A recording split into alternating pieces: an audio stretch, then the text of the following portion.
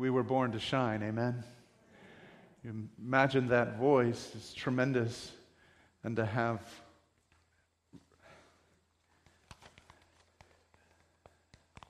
the Lord singing over you that way.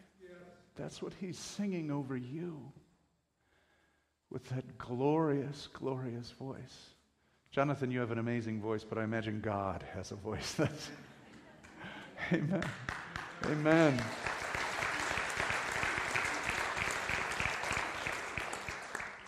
Oh, the love of God is rich here this morning. And Jonathan, what a tremendous testimony. He had an amazing career as an opera singer in Italy and throughout Europe. And to give it up to follow Jesus. And God has mysterious ways, because you'd wonder why Cleveland, Ohio would be in your path. But it was the place of restoration for your life and your family, and the next level of where God's bringing you. I don't know what your Cleveland is, but you need to obey. That was the word this morning. And sometimes it's an awkward word to leave what seems to be your best effort into something that seems to be so minute, but with God, it's so important. You remember Philip when he was in revival in Samaria, and God said, go to a desert and talk to one man. Lord, I've got a crowd here. I've made the big time. We got revival. It's about obedience, isn't it? And the gospel was brought to Ethiopia because of one man that Philip spoke to. This morning I want to speak to you about servant leadership. We're in 1 Peter. Please turn to 1 Peter chapter 5.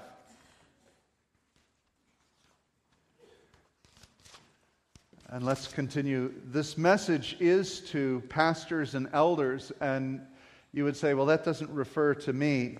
It is specifically to pastors and elders, but it's important for you to understand that everybody here is a shepherd in some sort. And as what I want as a pastor is, I want to pastor you and shepherd you as a flock of people that are shepherds yourselves.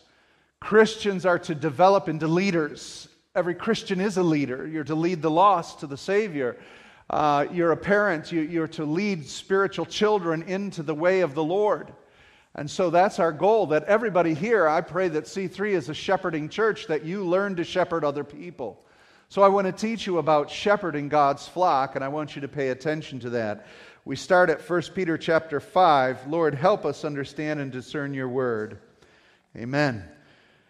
Verse 1, so I exhort the elders among you as a fellow elder and a witness of the suffering of Christ, as well as a partaker in the glory that is going to be revealed. Shepherd the flock of God that is among you, exercising oversight, not under compulsion, but willingly, as God would have you, not for shameful gain, but eagerly, not domineering over those in your charge, but being examples to the flock. So, Peter is calling those elders to become shepherds over the flock. The word elder in the Greek is presbytous, and the presbytous is an overseer. A better word is shepherd.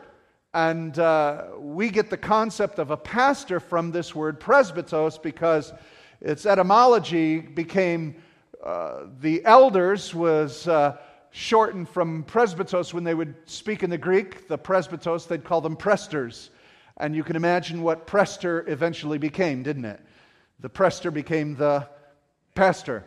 And so it was the presbyter, it was the shepherd, it was the overseer. And the concept of having elders and deacons in the church comes from the ancient Hebrew synagogue and the elders that Moses was, Jethro told Moses to assign elders to the families of Israel, to the 12 tribes. And so we get this concept being brought into the church of shepherds and overseers, presbyters, presters, pastors. Men, you're pastors of your home. Everybody here is a pastor or a shepherd over a flock. It could be a child, it could be a neighbor, it could be a friend, but you're to lead people in the way of the Lord. And he says this, that as shepherds, he says that I want you to feed my flock. In verse 2 he says, shepherd the flock. Now, it's an interesting Greek word for shepherd the flock, because that same Greek word, shepherd the flock, and Peter is giving this advice to pastors, to leaders. He says this, I want you to shepherd the flock, but in the Greek, the same word for shepherd is feed. And so Peter's saying to the leaders, to those who will oversee the people of God, I want you to feed my sheep. Now that's a very important statement from Peter, because if you'll echo from Peter's past, he heard that word once before, didn't he? He was given that command. It was an early morning. He was out fishing with his other buddies out in a boat, and they didn't catch anything all night. And it was after Christ had risen from the dead, and where were they? Out on a lake, fishing. And that's not where they were supposed to be. They weren't to be fishers of fish.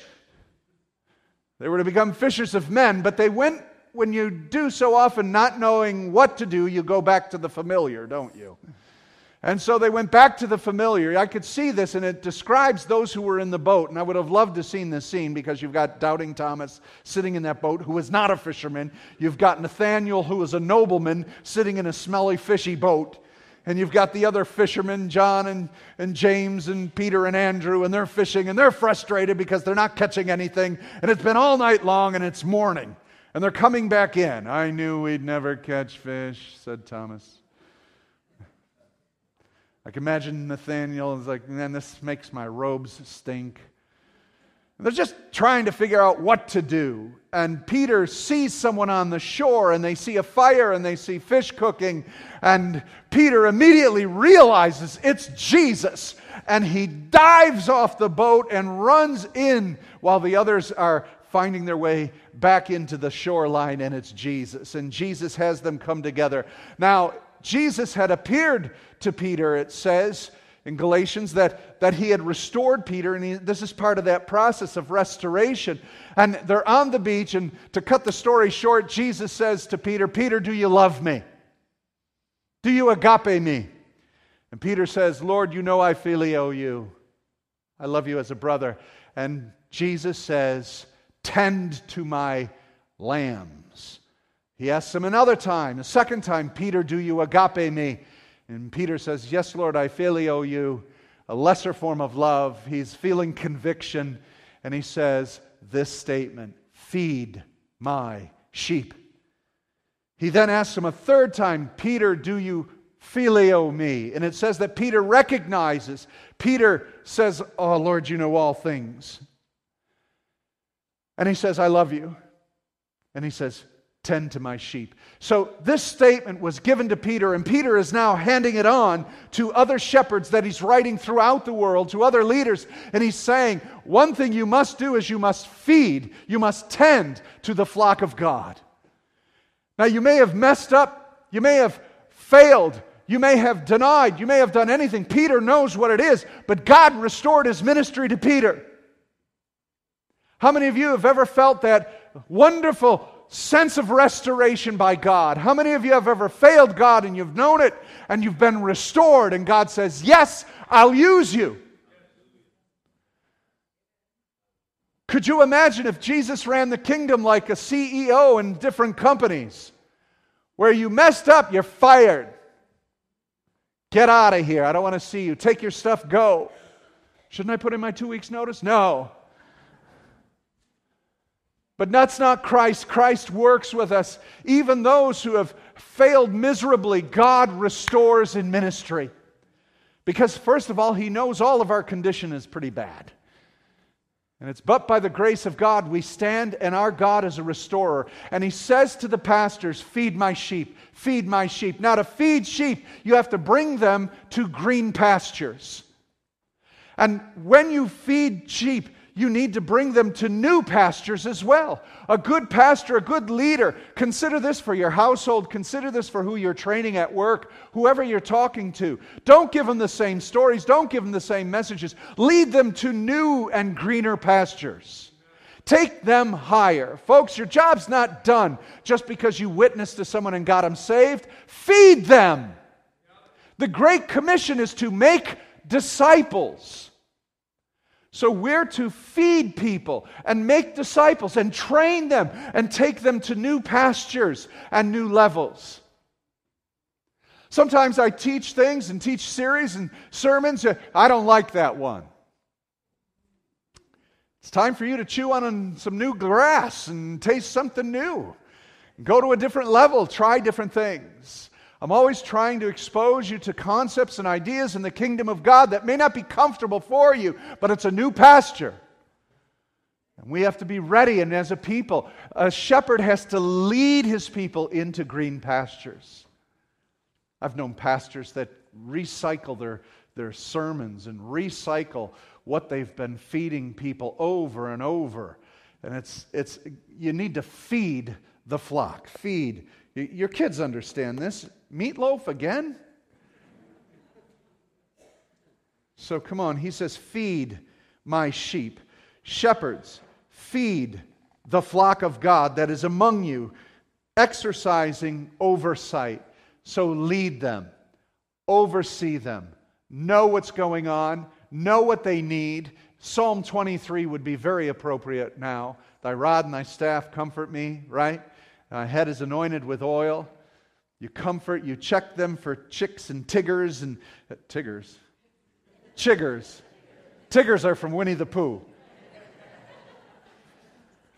I don't know if you know Winnie the Pooh, but that one might go over you, okay.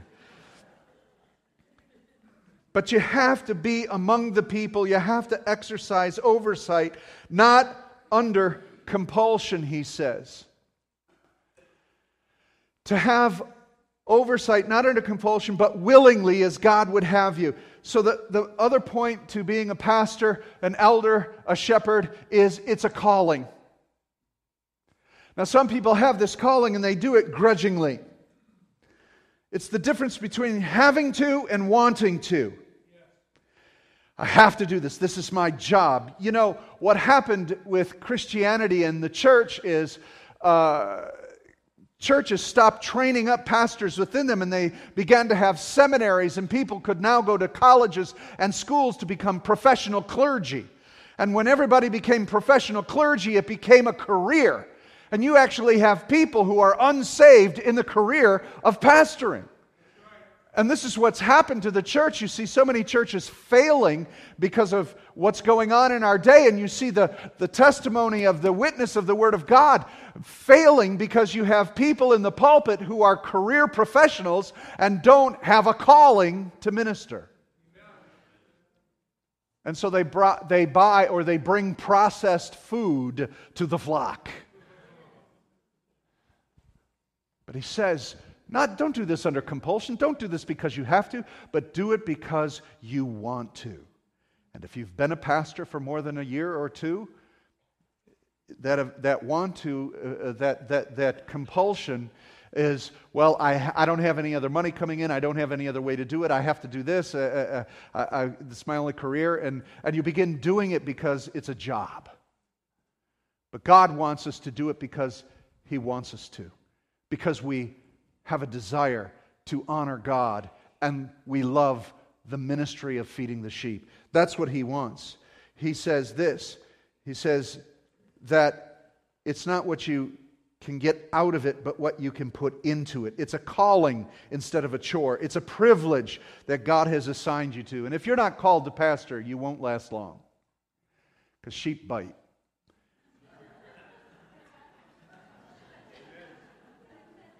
Just saying. They're smelly too, so. He goes on to say, and he says, don't do it for shameful gain, but eagerly minister. And like I said, it gets to a place where you struggle in this, you're working with people. You had no idea that you were going to become a psychologist, a sex therapist, a marriage expert, a demon deliverer, a children's pastor, a teen pastor. You had no idea you were going to do all these things. That's the same way in parenting. Right? I wanted to have a kid. I didn't know I was going to have all this other stuff too. But you don't quit on parenting. Son, you're fired. Imagine that, firing your kids. I don't want to do this anymore. He says, don't do it for shameful gain. And so many are pressured into the place where that's all they got left as any kind of motivation is the finance. But as most pastors find out, that's not much of a motivation, because there really is no money in it. But he says, do it eagerly. Alacrity. It's a new word I learned today. Anybody ever heard of this word, alacrity? I didn't either, but it's an actual English word that means an eager response. Eager response. I wanted to come today because I can't wait to share in this collective experience in being with the Lord and give you food from the Word of God that we would all eat and we would all pasture together and we would grow together and we would be excited to know a new facet about the Lord Jesus Christ. Because if the shepherd's not excited about the Word of God, the people aren't going to be excited about the Word. And the same for you. When you go to work and you're shepherding someone, you got to have a fresh word for people. You've got to stay in the Word of God.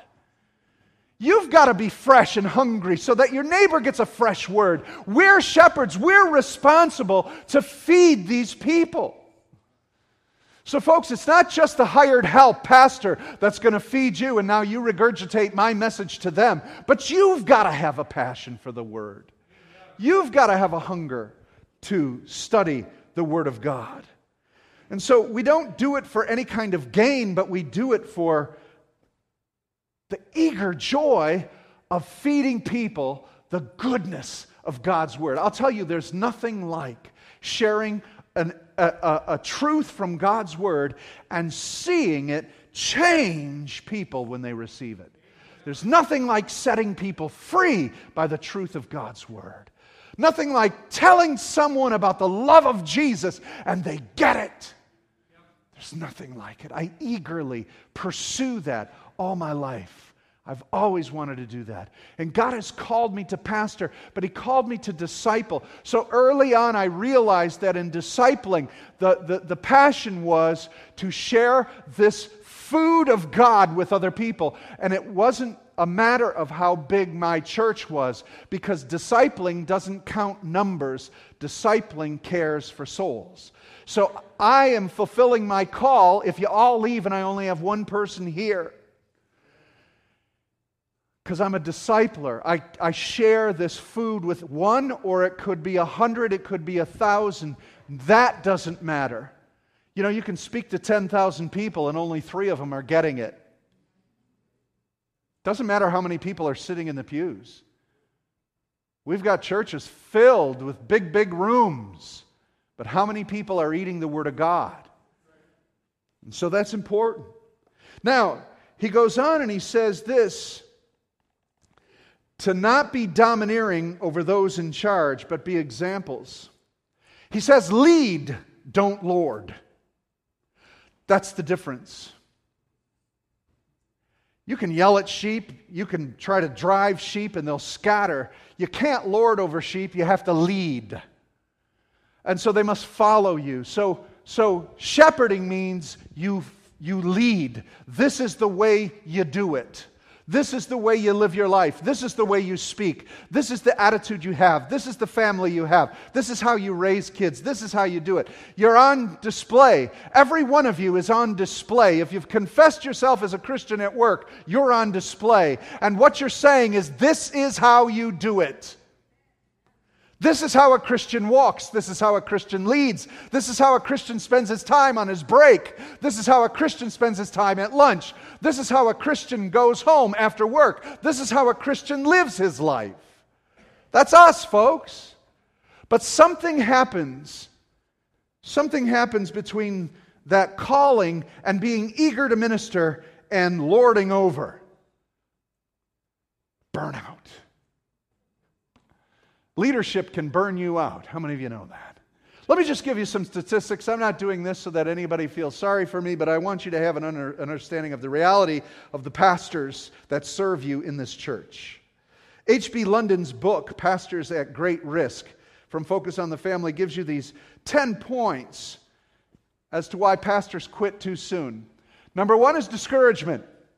Leadership is very discouraging. 50% of pastors report feeling so discouraged that they would leave the ministry if they could. Many don't have another job to go to, so many of them stay and hang it out, but they're very discouraged because regularly you're criticized. Number 2, failure. 70% of pastors say that they have a lower self-image now that they get started in ministry. For every 4,000 new churches that begin, 7,000 close. It's discouraging. And they feel failure. We rate the performance every week. How'd you like the sermon? What did you think of this? How did you like that? How did you think of this? Do you imagine if you rated mom's cooking every meal? Or your wife? Or your husband? Imagine eating that and say, I just didn't like it that well. You had me at the steak, but the beans just lost me. But yet we critique as if this is a performance. There's a sense of failure quite often. Loneliness. 70% of pastors do not have someone to consider as a close friend. Imagine their wives, what they feel.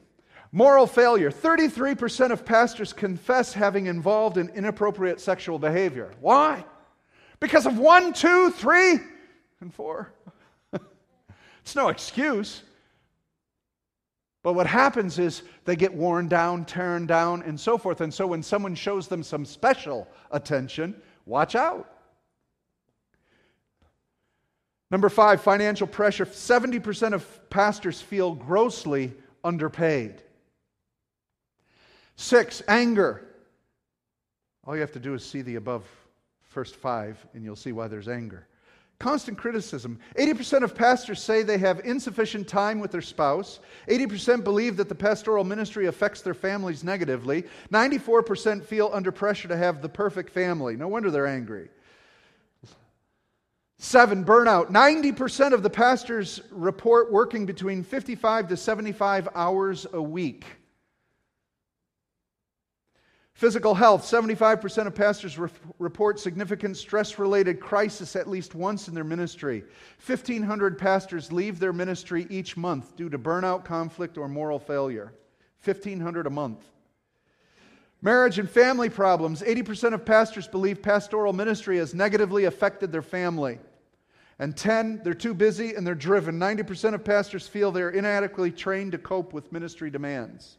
And again, this isn't taught in seminary. It's not taught in school, how to pastor. What's taught in seminary and school is how to read and understand the Bible. There's not many courses in how to work with people and as a pastor.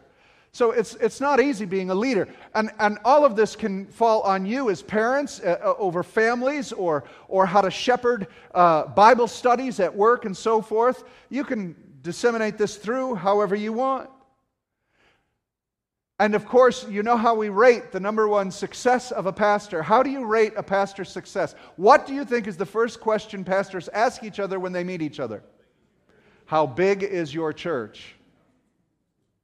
That's the key to success. Did Jesus ever talk about that? No. Feed my sheep. Now, he does say this, that there is a reward. He says, and when the chief shepherd appears, you will receive the unfading crown of glory. This thing won't fade. The work fades. The efforts fade. But God remembers all of it. And it is a stephanos doxa, glorious reward, a crown, the run the race and finish the job.